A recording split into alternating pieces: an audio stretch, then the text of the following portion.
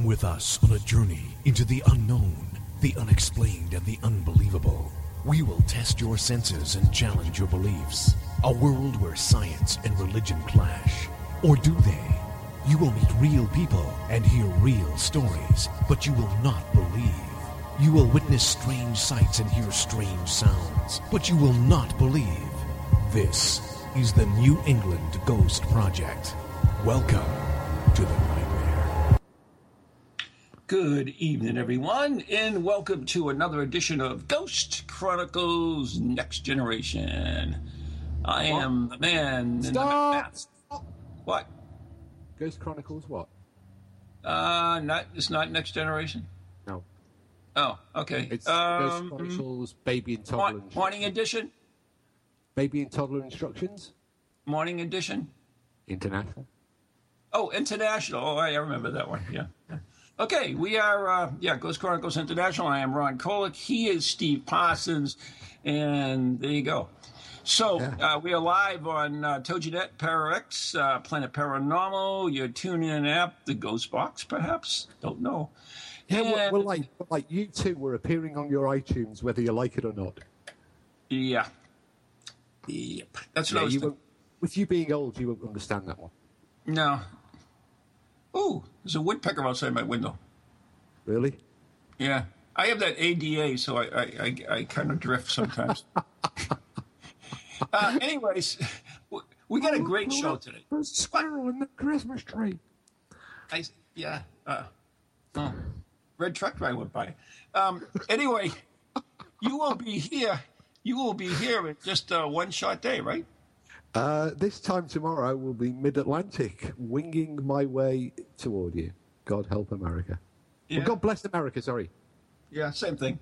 Yeah. So, before I get into the show, we have another friend that's coming over, and Stephen Scott from Scotland. And I got this thing going over there about Scottish independence.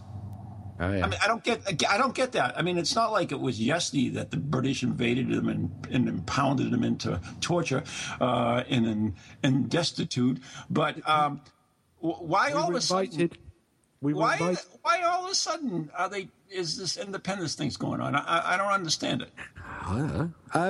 Right, well, Gordon, our guest later, is actually in Scotland, but let me briefly explain it from an English perspective. Scotland got itself into huge financial difficulties back in the 18th century when they decided to set up a colony in mid-America, in the they called it the Darien Gap. It's the bit between around Panama Way.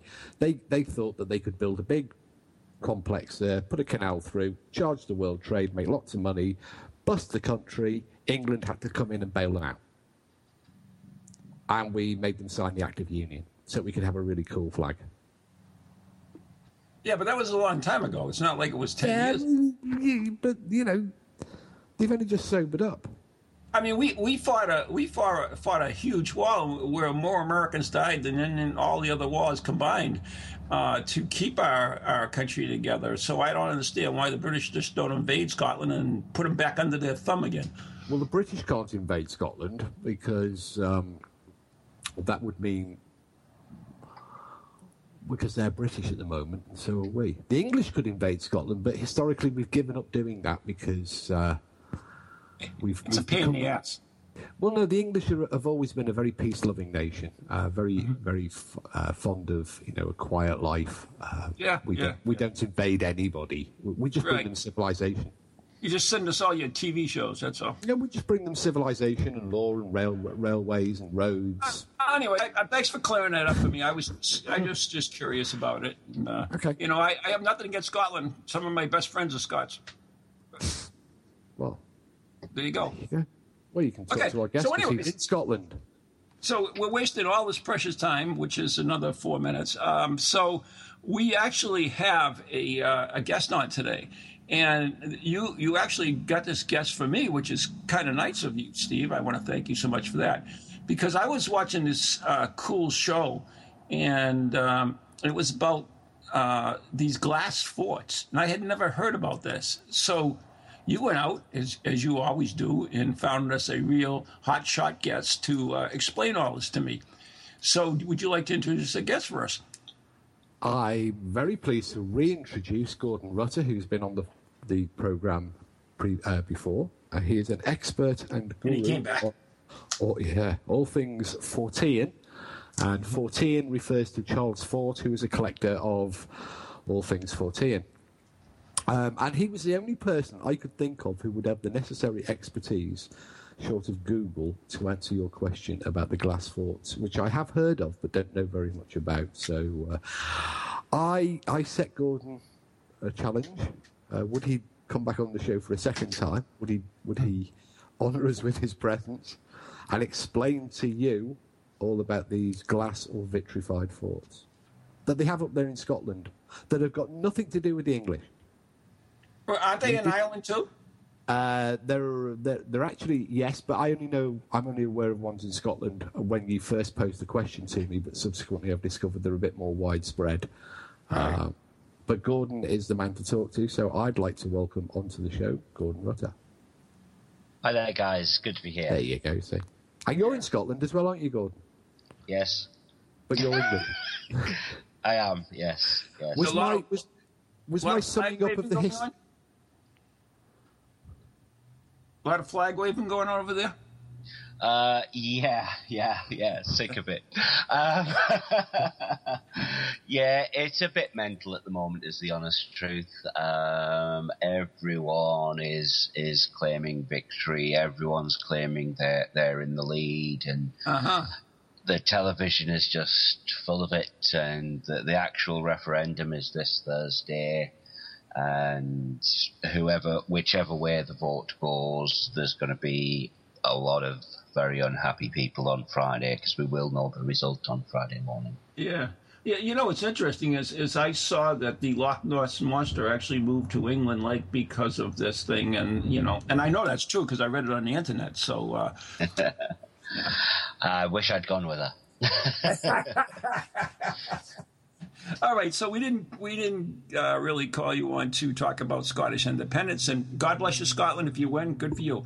And if you lose, good for you. Good for you too. But anyways, glass forts. What do you know about them?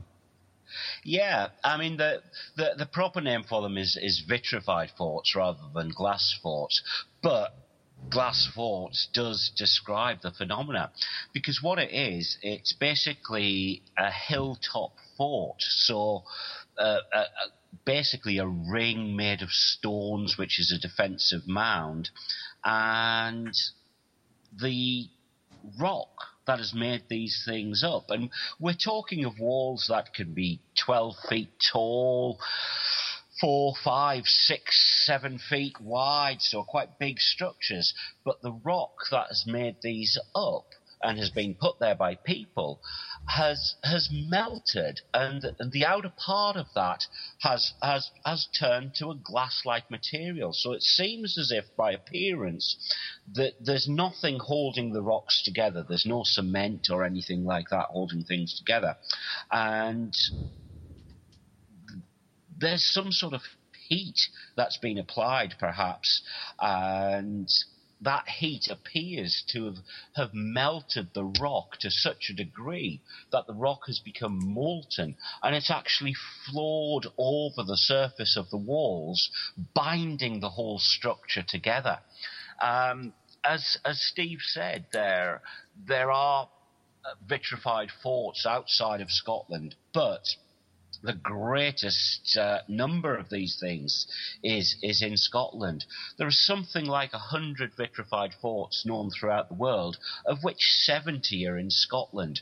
They're all on the top of hills, they're all in good defensive positions, and they're all mysterious, because, quite frankly, if you do that sort of thing to a rock fort, what you're actually doing is you're weakening it. So, yeah, you're binding the rocks together, but the rocks become weaker than they would have been if they'd just been left alone. So it's not something that's been done for defensive reasons. There are a large range of possible explanations, as I'm sure you can imagine.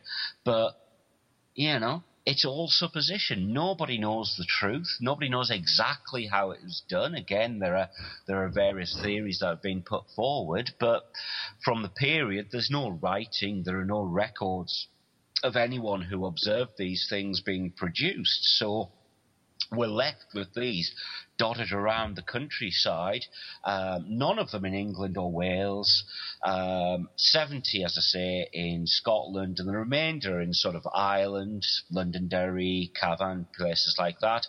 But there's a few in sort of Bohemia, Saxony, and along the Rhine in Germany as well, one or two in France. So, you know, it's not even a logical distribution of a people moving around the world. You know what's interesting about it, Gordon, is that I actually saw a show on it, and so you know it's all true.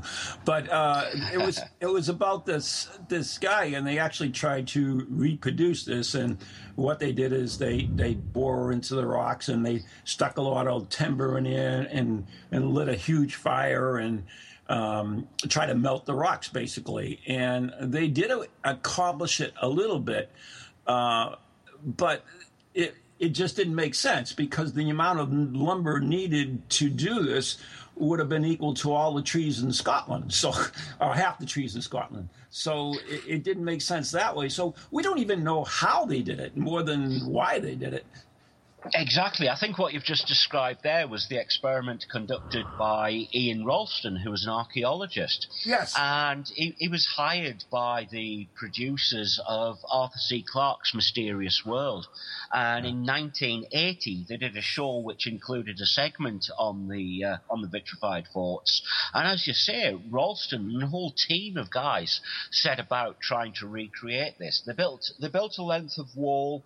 It was about 25 feet long by about 8 feet wide.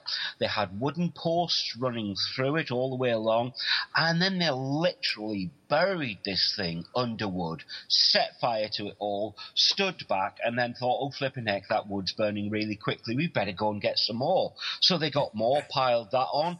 That burnt quickly, and they just kept adding and adding wood, and eventually they ran out of wood, and they started getting material from a local rubbish tip.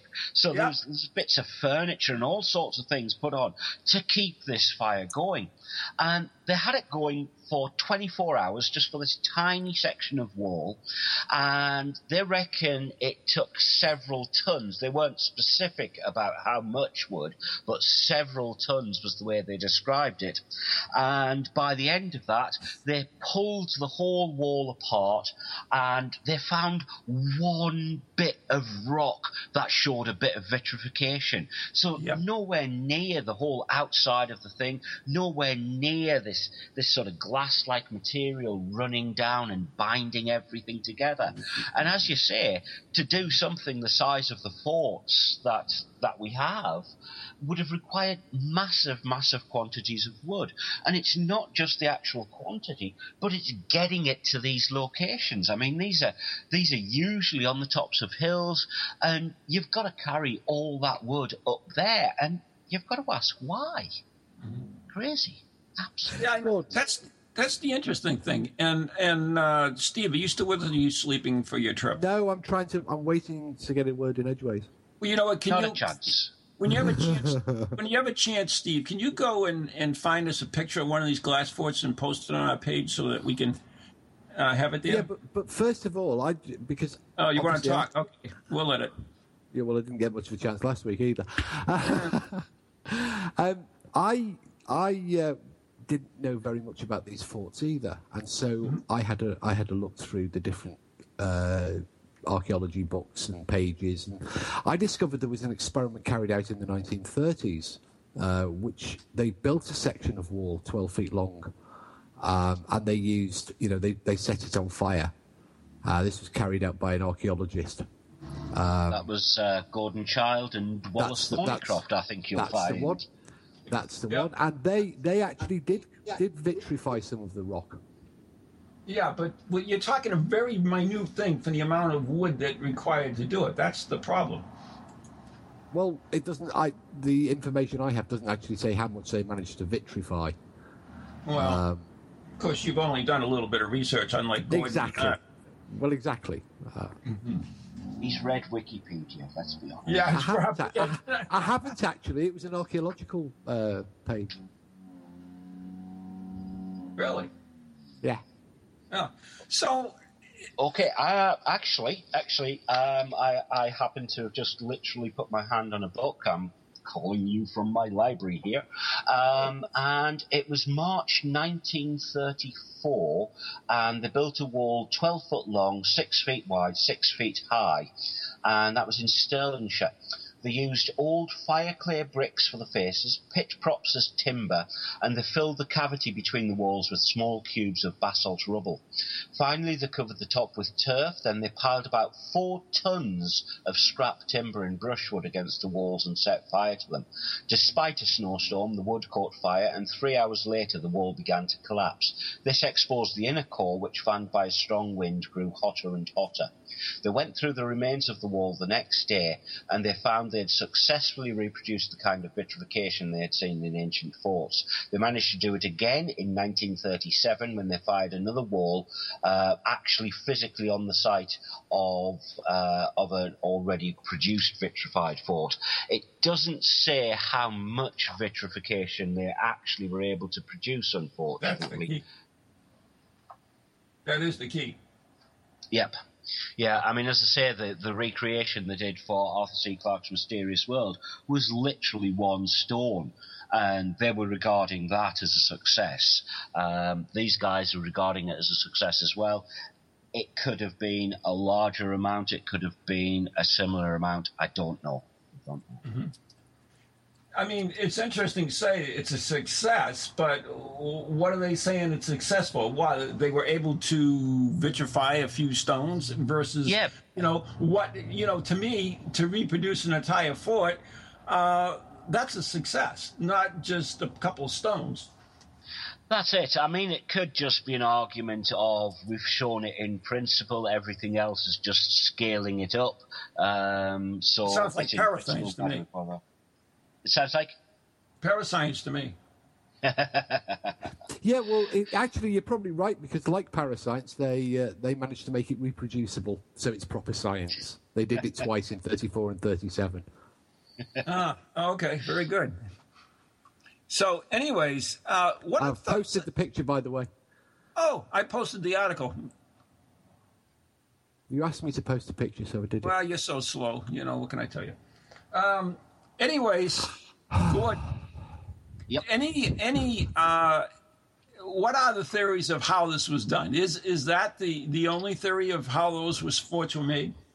No, there's another theory.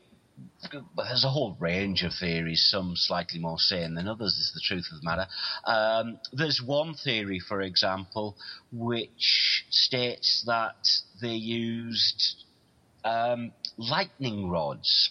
So they actually built the fort, and then they put lightning rods in to attract the lightning, and it was the hits of lightning on these forts that was vitrifying them, and then they would move the lightning rod around the fort to try and get it to strike at different locations, presumably waiting for the thunderstorm to stop rather than running around holding a lightning rod in the middle of a thunderstorm. Gads, that would take them absolute centuries, because exactly. And again, years ago I used to collect fulgurites, which are the lightning strike into sand where it vitrifies the sand, and they're the thickness of a finger.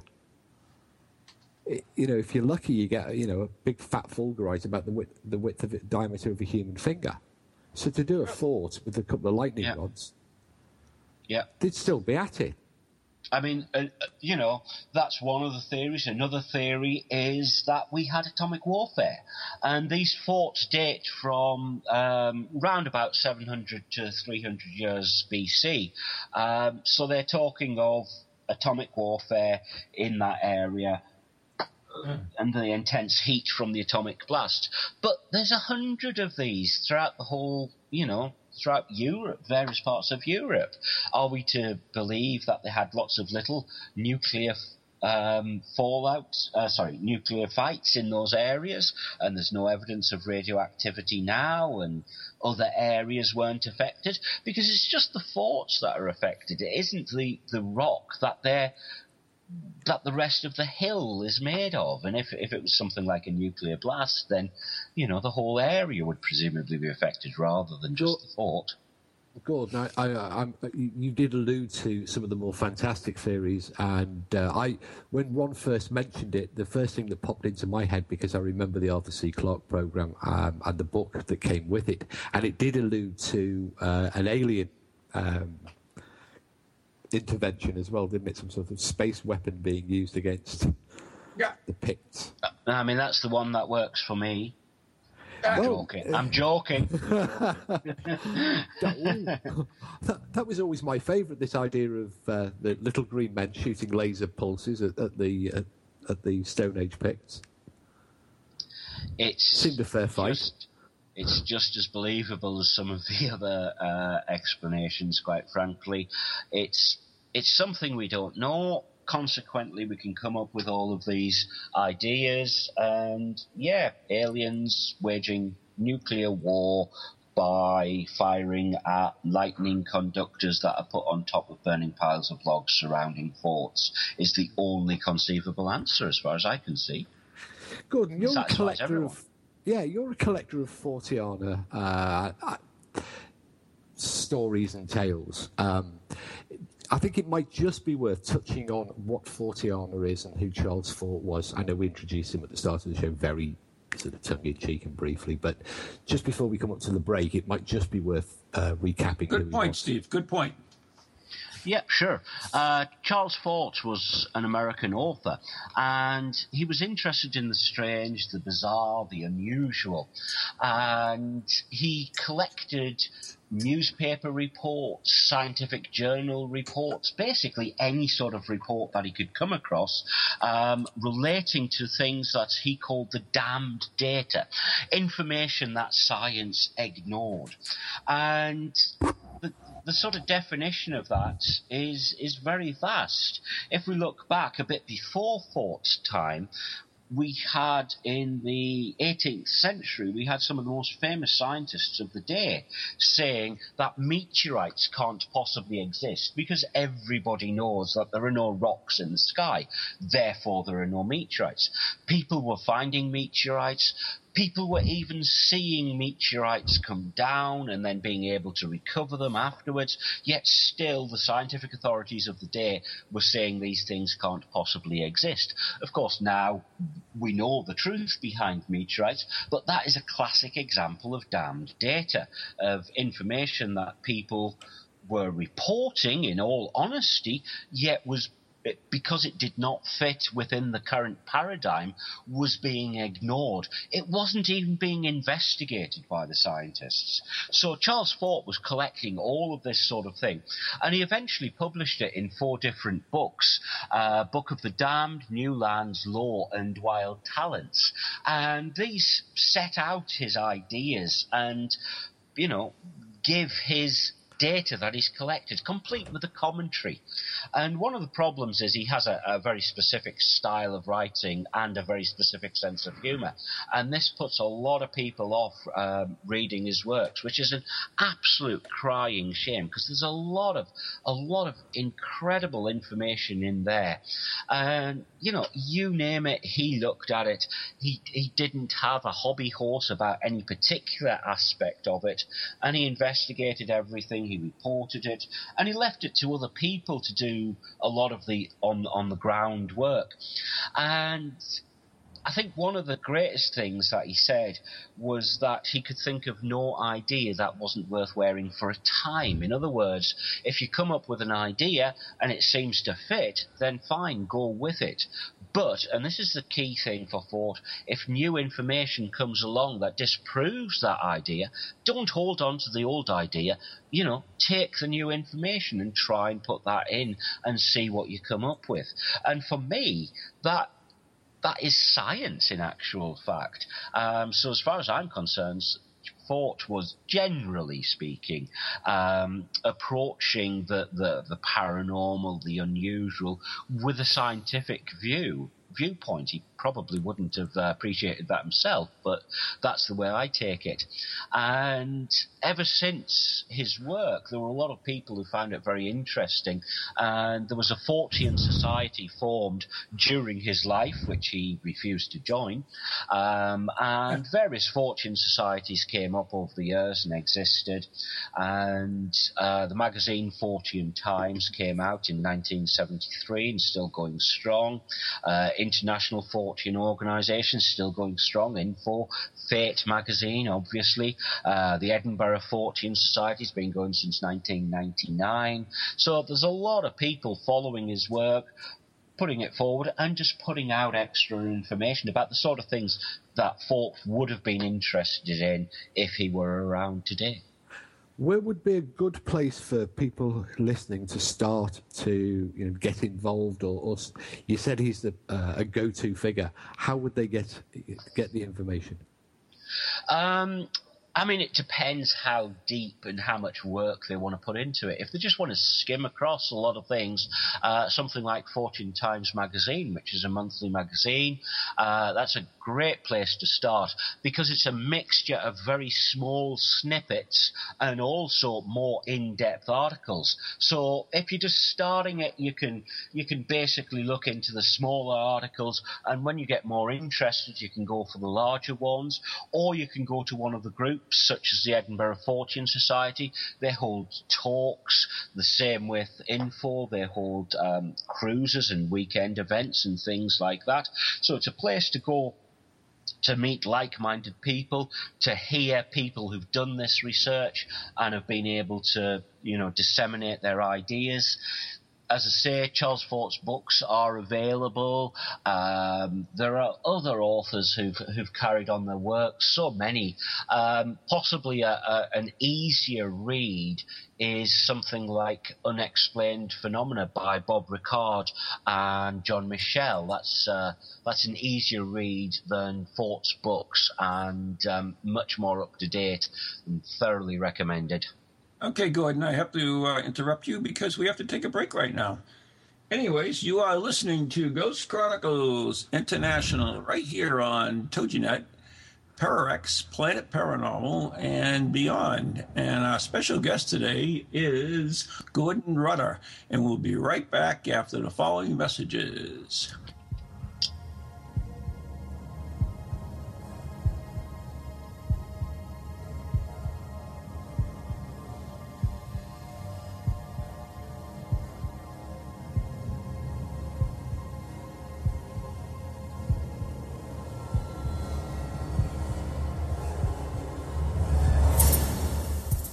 Monday mornings just got scarier. Tune in every Monday at 11 a.m. for another episode of Ghost Chronicles Morning Edition with New England's own Van Helsing, Ron Kolick, and his inquisitive travel companion, Lou Blassie, the Professor.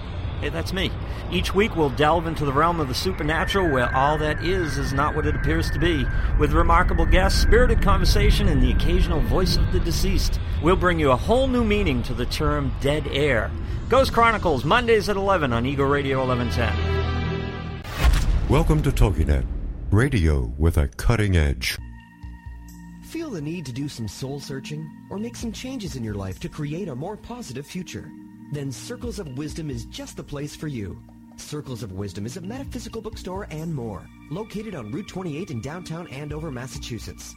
We carry a large selection of books and music, crystals and gemstones, jewelry and gifts, sage, aromatherapy, and so much more, all in a relaxing and welcoming atmosphere.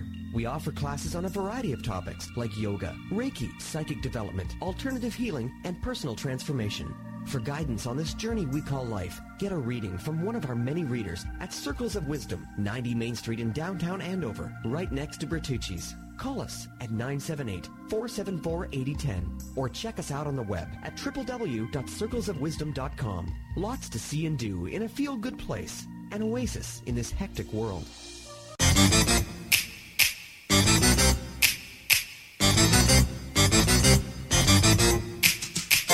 They're creepy and they're kooky, mysterious and spooky. They all talk gobbledygooky, the Parax family. The shows are paranormal, not stuffy but informal. The topics are abnormal. The Parax family. They're strange, deranged, unrestrained. So grab your favorite brew. It's time to rendezvous as we give awards to the Parax family. Take 6,427. All right. Hi, I'm Ron Kolek, author and lead investigator of the New England Ghost Project, New England's own Van Helsing. And I'm Ann Kerrigan, the blonde bombshell, and I'm the lead investigator of East Bridgewater's Most Haunted. And we'd like to invite you to tune in Ghost Chronicles, The Next Generation, every Wednesday night at 7 p.m. Eastern Standard Time on www.toginet.com. So Ann, what are they going to hear on this stupid show? What are they going to hear? They are going to hear things that they can't believe are happening. Like Beyond Bizarre. And cemetery tripping. Oh, that's your deal, right? Absolutely. Yeah, one of these days you're going to get so scared of one of these cemetery tripping things that I'll have to get a new co-host. I am brave beyond belief. Yeah, we'll see. Scares me. So anyways, if you're bored and you got nothing to do on Wednesday night, tune in to Ghost Chronicles The Next Generation with Ann and Ron. See you then.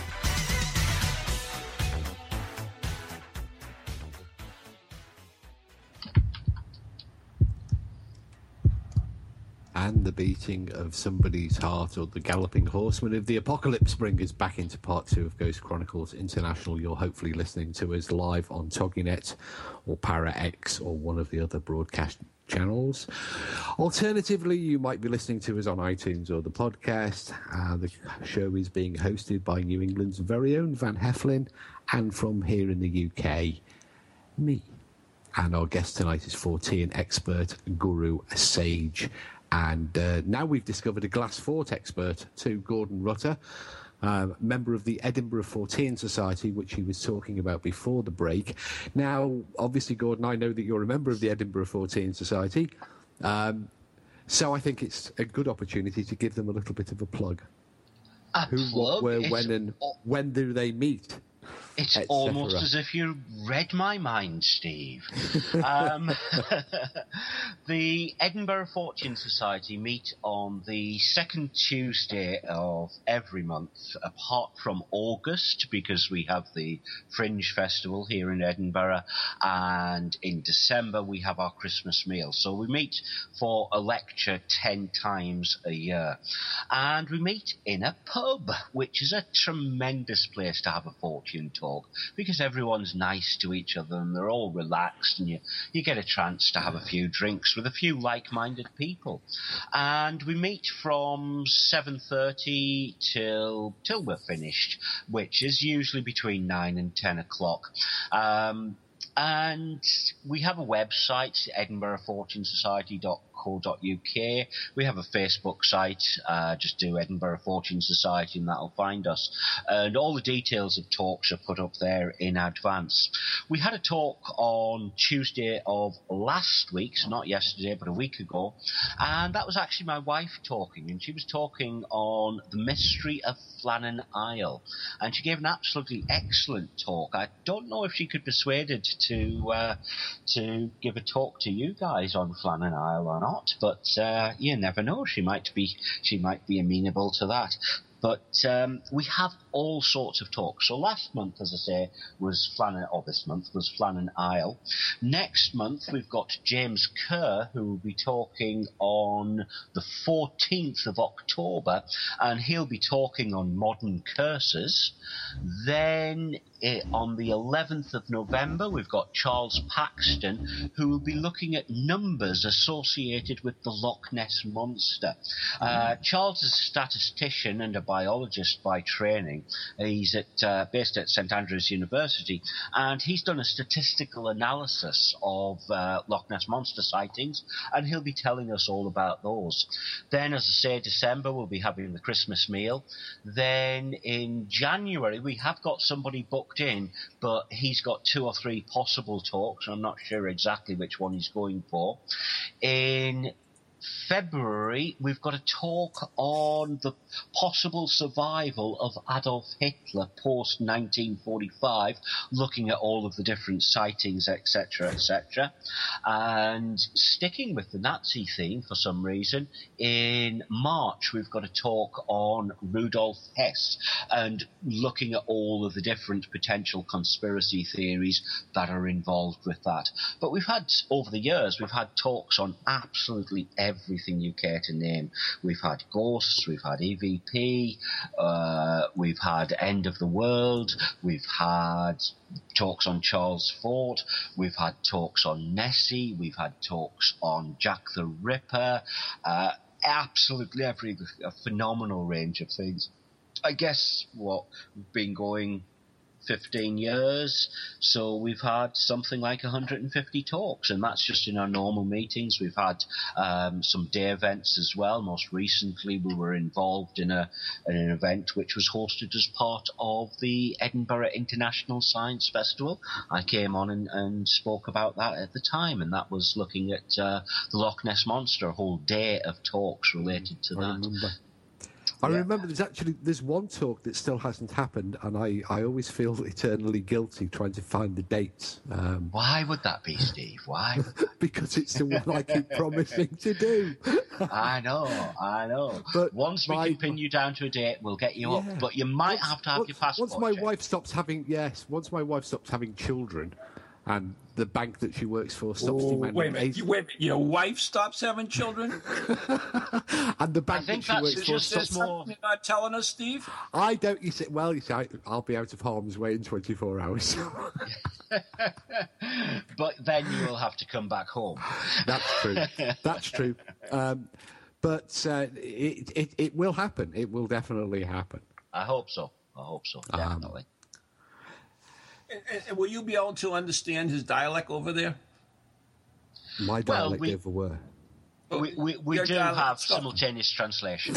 Gordon spoke earlier about one of the things that the Edinburgh Fortean Society do. They meet in a pub and everybody sits around and it's very amicable, and they all, they have a speaker and they all swap yarns and tales about Fortean subjects. Well, I remember after a Ghost Fest in Edinburgh, Gordon and I did exactly that, and I noticed, Gordon, you said it was a 9:30 to 10 o'clock finish. Well, it certainly wasn't the night you and I were comparing cabinets and shelves and what was on our respective cabinets and shelves. That was long after the bar closed. Fortunately, it was a hotel, so it was a private bar, so we were basically able to continue drinking until we left, which I think was probably something about 4 or 5 o'clock in the morning, if not later. Yeah, but we decided that unanimously that your collection of Forteana is vast by comparison to my own. I have a very understanding wife. And no children. I think you... Would you like to share some of the highlights of your Fortean cabinets? Wow, the highlights. There's so many things I love. Pick your top three. I have a one-eyed pig staring at me at the moment.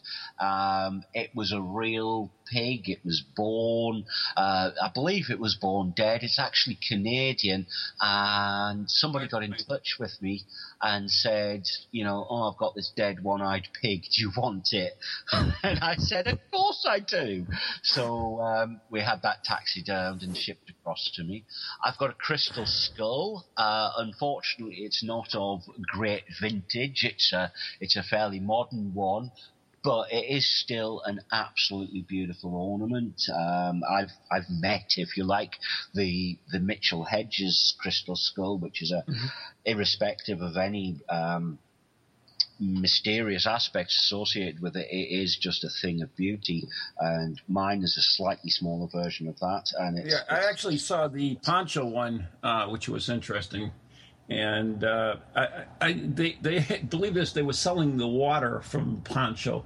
What they did, it was one of the crystal skulls. They would immerse him in distilled water for X period of time, and then, of course, you could buy the bottles of distilled Poncho water.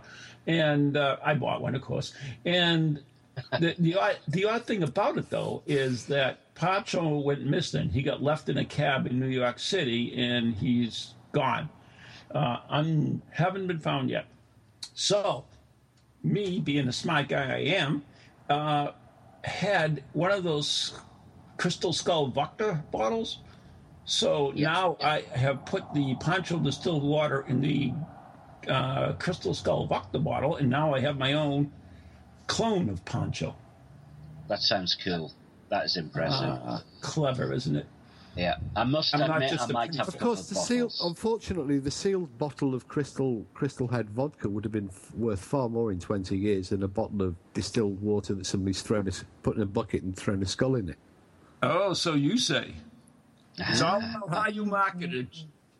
Well, actually, you could market grades of it because obviously, if you fill the bucket, you throw the skull in, and then you scoop the top off. By the time you get to the bottom of the bucket, the water will have been in contact with the skull for longer, so that's a premium brand. So you could charge extra for that. Right, I've got the. You have the premium. I got the devil's cut. So you've got the dregs from the bottom of the bucket. The devil's cut. But But devil's cut. See, that's when they make whiskey and they put it in the barrel. A lot of it evaporates. And the part that evaporates is called the angel's cut, and the part that gets absorbed into the wood is called the devil's cut. And they actually take that out of the wood, and that's real primo stuff. So there you go. Ah, I thought you chewed the wood. Well, they do. Yeah, you do. I know that. That's for sure. Anyway, so that was 2 of your top 3, Gordon. Yeah, I think the third one I'm going to go for... it's difficult. It's like choosing your favourite children. I'm going to go for a replica of the Veil of Veronica. Now, the Veil of Veronica was supposedly a piece of cloth that was used to mop Christ's head as he was on the way to be crucified. Yeah. And afterwards, the image of Christ appeared on it. And it belonged to this woman called Veronica. And oddly enough. Yep. And later canonized as Saint Vileda. Oh dear. It's supposedly been passed down, and the original is supposedly in the Vatican now. There are various other potential claimants to it. But in the late 19th century, they actually produced replicas of the Veil of Veronica in the Vatican on cloth. And what they did was they touched these cloths to the original Veil of Veronica, which would make them themselves third-class relics. And I've got one of these cloths, but for something to be a relic in the Catholic Church, it has to have a certificate of authenticity, if you like. And that certificate of authenticity has to be signed by 2 cardinals. And on the back of my Veil of Veronica, I do have a certificate of authenticity complete with seal, but unfortunately it's not signed by 2 cardinals. It's only signed by 1 cardinal. And a Pope. Pope Leo XIII signed this, so I think he trumps a cardinal. So we're going to play this one-upmanship game again in a minute, because I'm just looking at all my religious artifacts here. So, a papal signature and a third-class relic and the Veil of Veronica. What have you got to beat that, Steve? How about... All right, go ahead. I'll let you go. Then I'll... Go ahead. Well, it's a question. It's actually a question. No, can't have a question. You've got to up it. Papal. Well, I am doing a papal blessing signed by John Paul II, actually signed by John Paul II, and the second signature is Cardinal Ratzinger. Oh, okay. Yep. Yep. So that's. I mean, cool. Now John Paul is a saint. That would be a relic. It's signed by the saint, and it has it's a double papal signature now. Yeah. Okay. I have. Wait a minute. You're not getting by that. I have the blood of Saint Chabel, who was a Mid-Eastern saint. Look him up. Right. Holy blood. Hang on a minute. I got blood. Beat blood. Okay. St. Pantaleon? Panther who? Pantaleon, Spanish saint. Holy blood. I haven't got holy blood. But he was another of these bleeding saints where they Oh, this guy wasn't a bleeding saint. He just died. Well, I've got a selection of relics and. I suppose. Wait a minute. Have you got a nun's jawbone? I know where there is one. I have a reliquary cross with a signed relic of. Should we get back to the show? Pius XII. Should we get back to the show? I've got the death mask of Pius IX. Oh, hey. We have to make up baseball cards with all this stuff. Okay. I've got part of the shawl of St. Therese of Lisieux. All right, that's it. We're moving on. Okay. Oh, no. I didn't get to mention my wife's piece of vestments of Pope John the 23rd. I'm sorry. Ooh, okay. Ooh. You're not... Should we let the guest win? Is that the gentlemanly thing to do? Yeah, we'll give it to him. Okay. We'll give it to the guest. Yeah. We'll give it to the guest because I won't talk about the slivers of coffin from Fatima. Yeah. No, I won't mention any of them. Whatever. Anyways, back to Gordon Rutter and glass forts because we never finished that up. We touched about them. One of the things that we're not talking about, and people might actually be asking, is how come that we just don't carbon date them and know when they are? Because we don't even know when they were made, correct? We think from all the evidence that they were made sometime between 700 and 300 BC. There have been sort of bits of wood and things found in amongst them and underneath. So it's believed those bits of wood were part of them at the time they were built, and obviously that can be carbon dated. But the rocks themselves, they can't be carbon dated because of the way the process works, because there's no carbon in the rocks. So we can only date carbon dating with carbon-containing things such as bits of wood. So it relies on pieces of wood being found in amongst them, and that is secondary evidence. But everything suggests that there's some time between 700 and 300 BC, or before Common Era, if you prefer. 700 and 300 BC. Yeah, so 2,500 years old, roughly. Yeah. Well, isn't there, and I don't know if they've done this yet, but I had read something about they were doing something called, what the hell is that called? Come on, where is it? Anyway, while Ron's looking for that, should we go back to the Holy archaeomagnetic dating?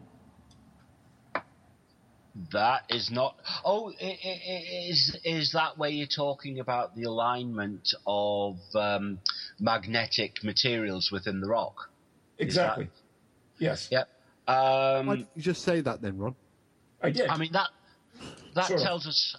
tells us how old the rock is, but it doesn't tell us specifically when the fort was made. Okay. So, are there any theories of who made these lovely forts? Basically, as far as we know, it's just the sort of indigenous peoples of the time in these disparate countries. And as to why they made them, I think I said earlier, it actually weakens them. So one possibility is that when they were finished with the forts, they did this so that neighbouring tribes could not use them themselves, or another possibility, and all of this is, again, just supposition. Another possibility is that when they took over some tribes, they would basically destroy their forts as an act of going nay, just to show how great they were and how poor the others were.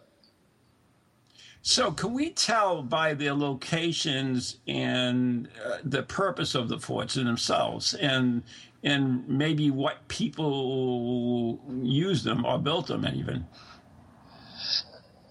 As I say, it was just the indigenous peoples of those locations who, So nameless indigenous people? Well, just sort of in Scotland, the Celts and people like that. But the problem is that, yes, you've got strong links between, say, Ireland and Scotland, both of which have forts. But when you're going across to Germany, there's not the strong connection between them there. And we're finding these forts there as well. So it's a mystery. Is there even an indication that they were made by the same people? Is there any signature in the way they're built, the shape of them, or anything like that? I mean, they're the sort of thing you would make if you were given the problem of, we've got this hill, it looks out over an area, we want to make a defensive fort, how are we going to make it? So you would make it in a circular shape or an oval shape, depending on the shape of the ground that's there. So they all seem to be based in the shape of the ground in the area. So there's no obvious kind of builder's marks. There's no signature in that sense. The uniting factor between them is this vitrification of the forts, the anomalous bit. Gordon, one of the things I heard put forward as a theory as to why they were built, and one that kind of appeals to me, because in medieval times they had a passion for painting castles white so they stood out on the landscape. Yeah. Could it, if you make something that's all shiny and glass-like, it would be really sparkly on the hills. Do any of these have an alignment that would allow that to maybe work with the setting or rising the sun, or to give them this standout effect on the landscape, this awe effect, shock and awe?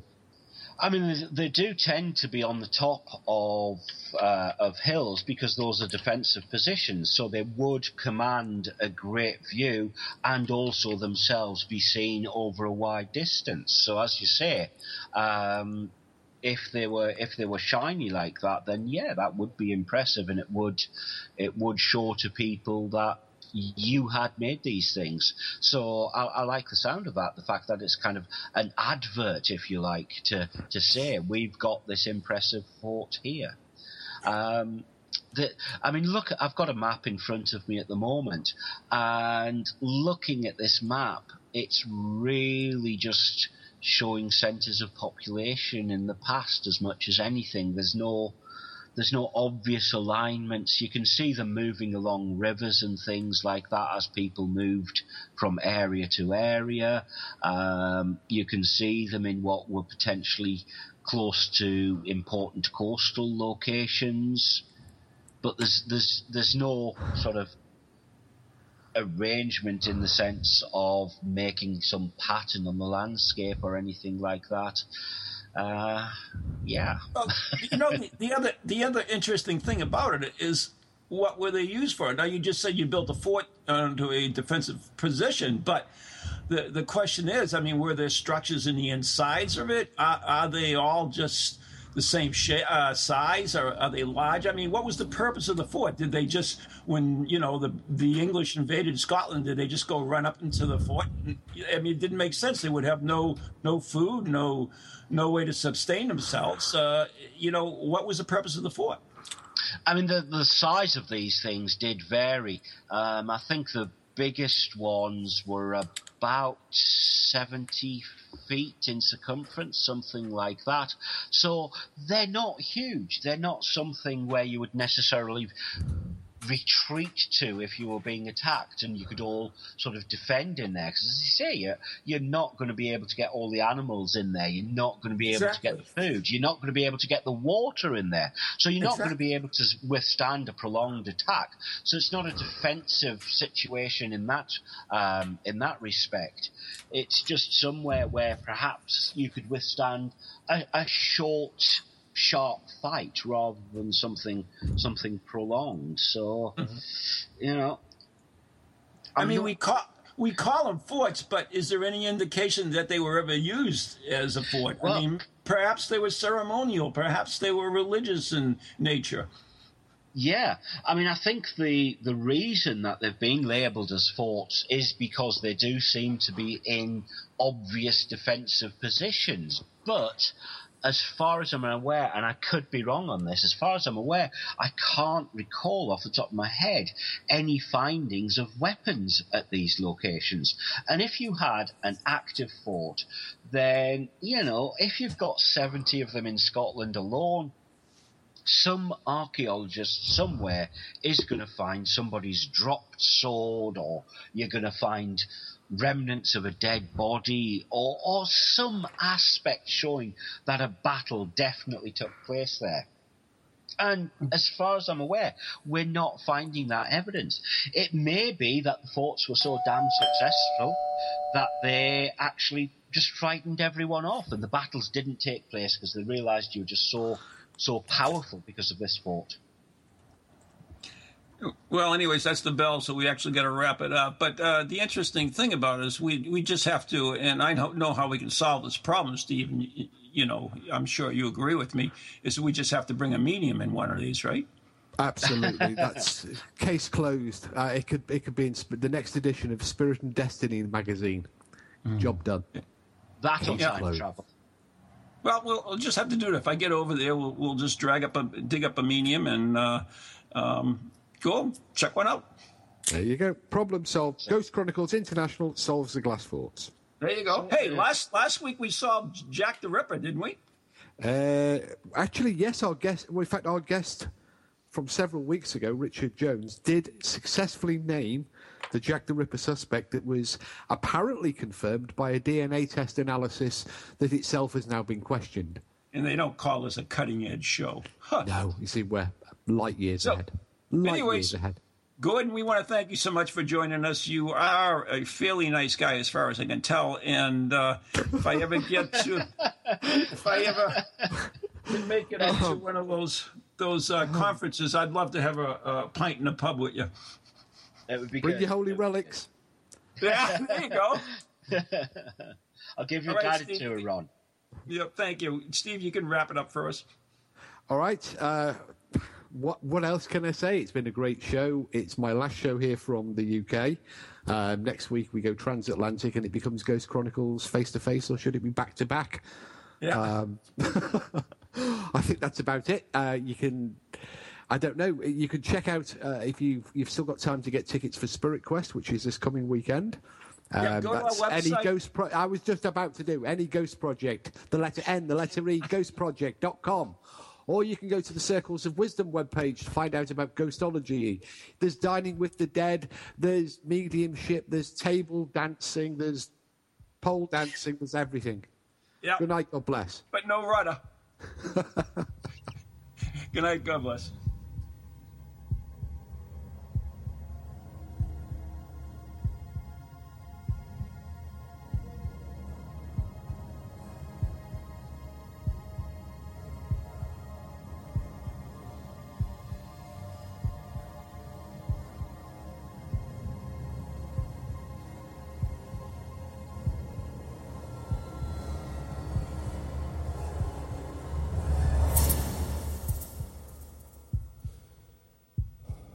From ghoulies to ghosties, long-leggedy beasties, and things that go bump in the night. Deliver us, good Lord.